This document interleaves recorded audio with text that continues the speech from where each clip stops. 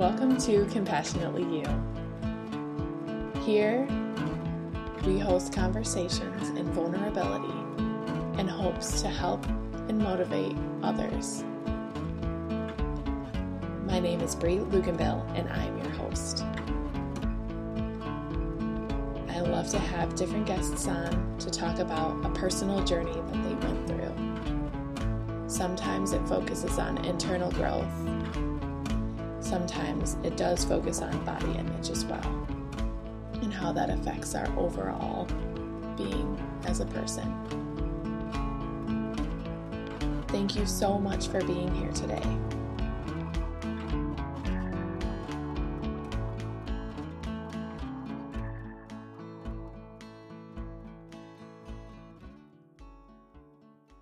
This is interesting. So there was one last thing we were thinking about sharing, and it was the single life. Would you like to share more about that? Because that doesn't get talked about very often. Yeah. So I have been single for most of my life with some short-term romantic relationships in there.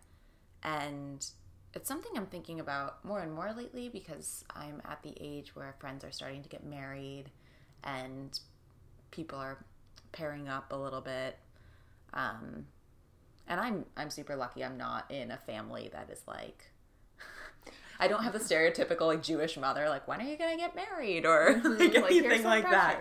Yeah. So I don't have that pressure, but I still feel like the societal pressure to be coupled, and like even like the financial aspects of that. Like there are so many tax breaks for married couples. Yes. If you're going on a vacation, like a single occupancy room is so much more expensive.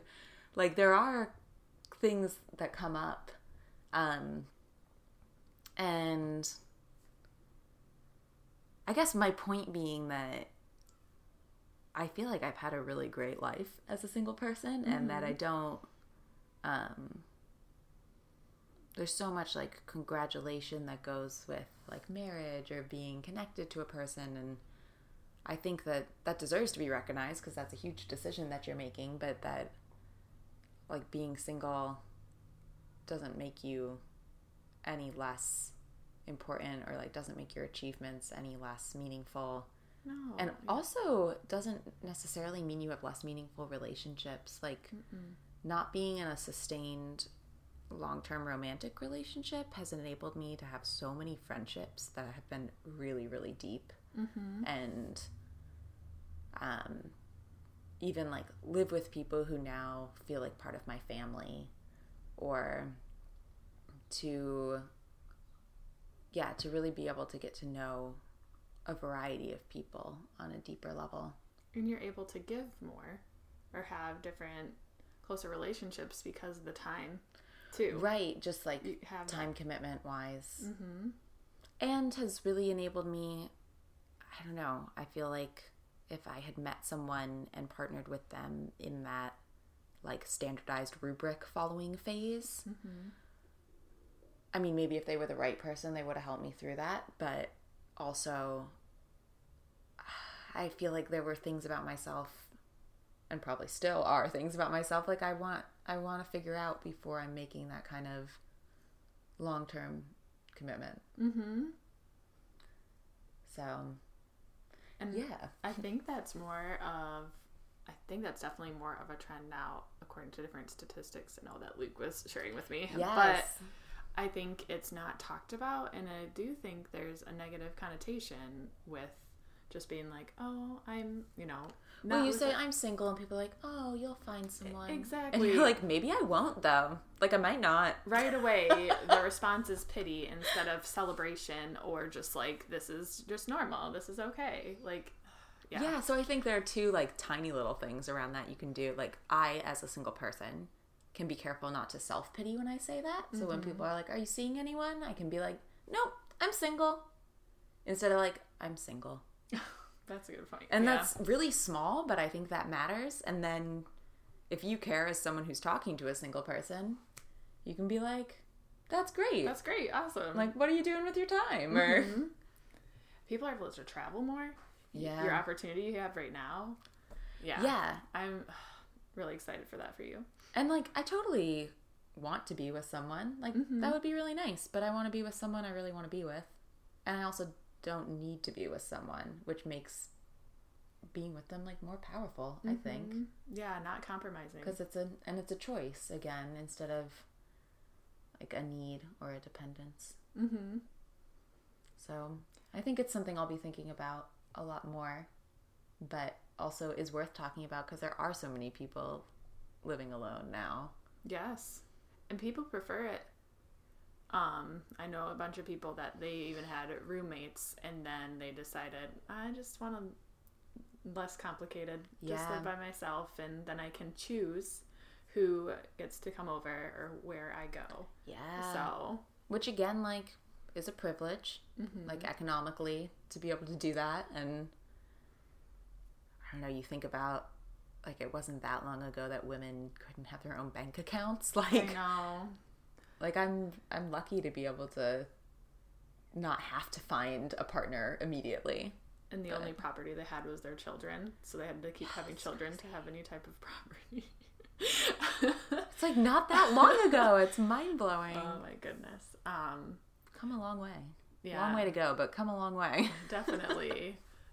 I'm just thinking too, I think about when people get married and everyone always has, like, the registry, and so they have, like, all these different things that they get for their house. Why don't we start doing that for any type of person that decides to invest in a house? Right? It doesn't matter if you're going to get married or not. Oh, so anyway. I know. If I ever get married, I'll be like, can you just give me money for a vacation? Oh, yes. Or, like, paint me something? Exactly. Oh my goodness. It's sometimes weird for me to give advice because I don't always feel like I'm at a place where I have it all figured out, you know? Like, I'm not necessarily at that, like, I'm perfect and here's how you get there. No, and no one is ever at that perfect point. That is unattainable. This is all just, you're on a journey, and your journey is this point. And maybe people who are not as far along in their journey can use this to be inspired by and motivated. Yeah. I guess, so this actually comes from, I was traveling one summer and I was in Barcelona. And Barcelona is this very romantic city, and people go there on their honeymoons all the time. And so I'm walking alone, and it's like midnight, kind of hot, sticky Spanish air. And I'm walking through Las Ramblas, and there are couples holding hands, and there's a couple, like, making out in the corner. And I'm walking, and I'm filled kind of with that, like, joy feeling I was talking about.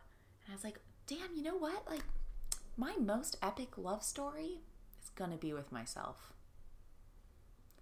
And so I guess that would kind of be my advice, is that, like, there will be, hopefully we'll all have, like, deep friendships and romances and all of those things, but, like, the one relationship that we're in for the long haul is the one with ourselves.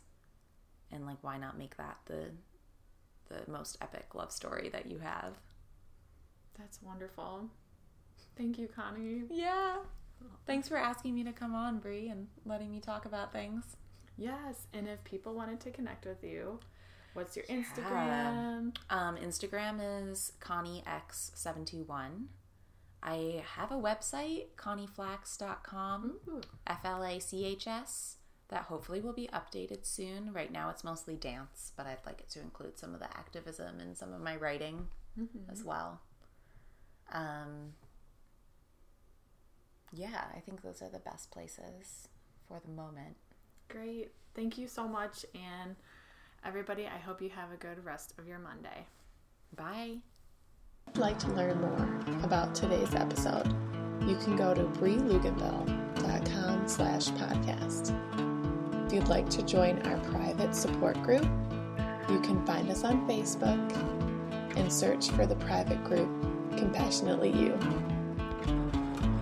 If you would like to be a guest, you can email Brie at brieluganville@gmail.com. Thank you so much for listening, and have a great start to your week.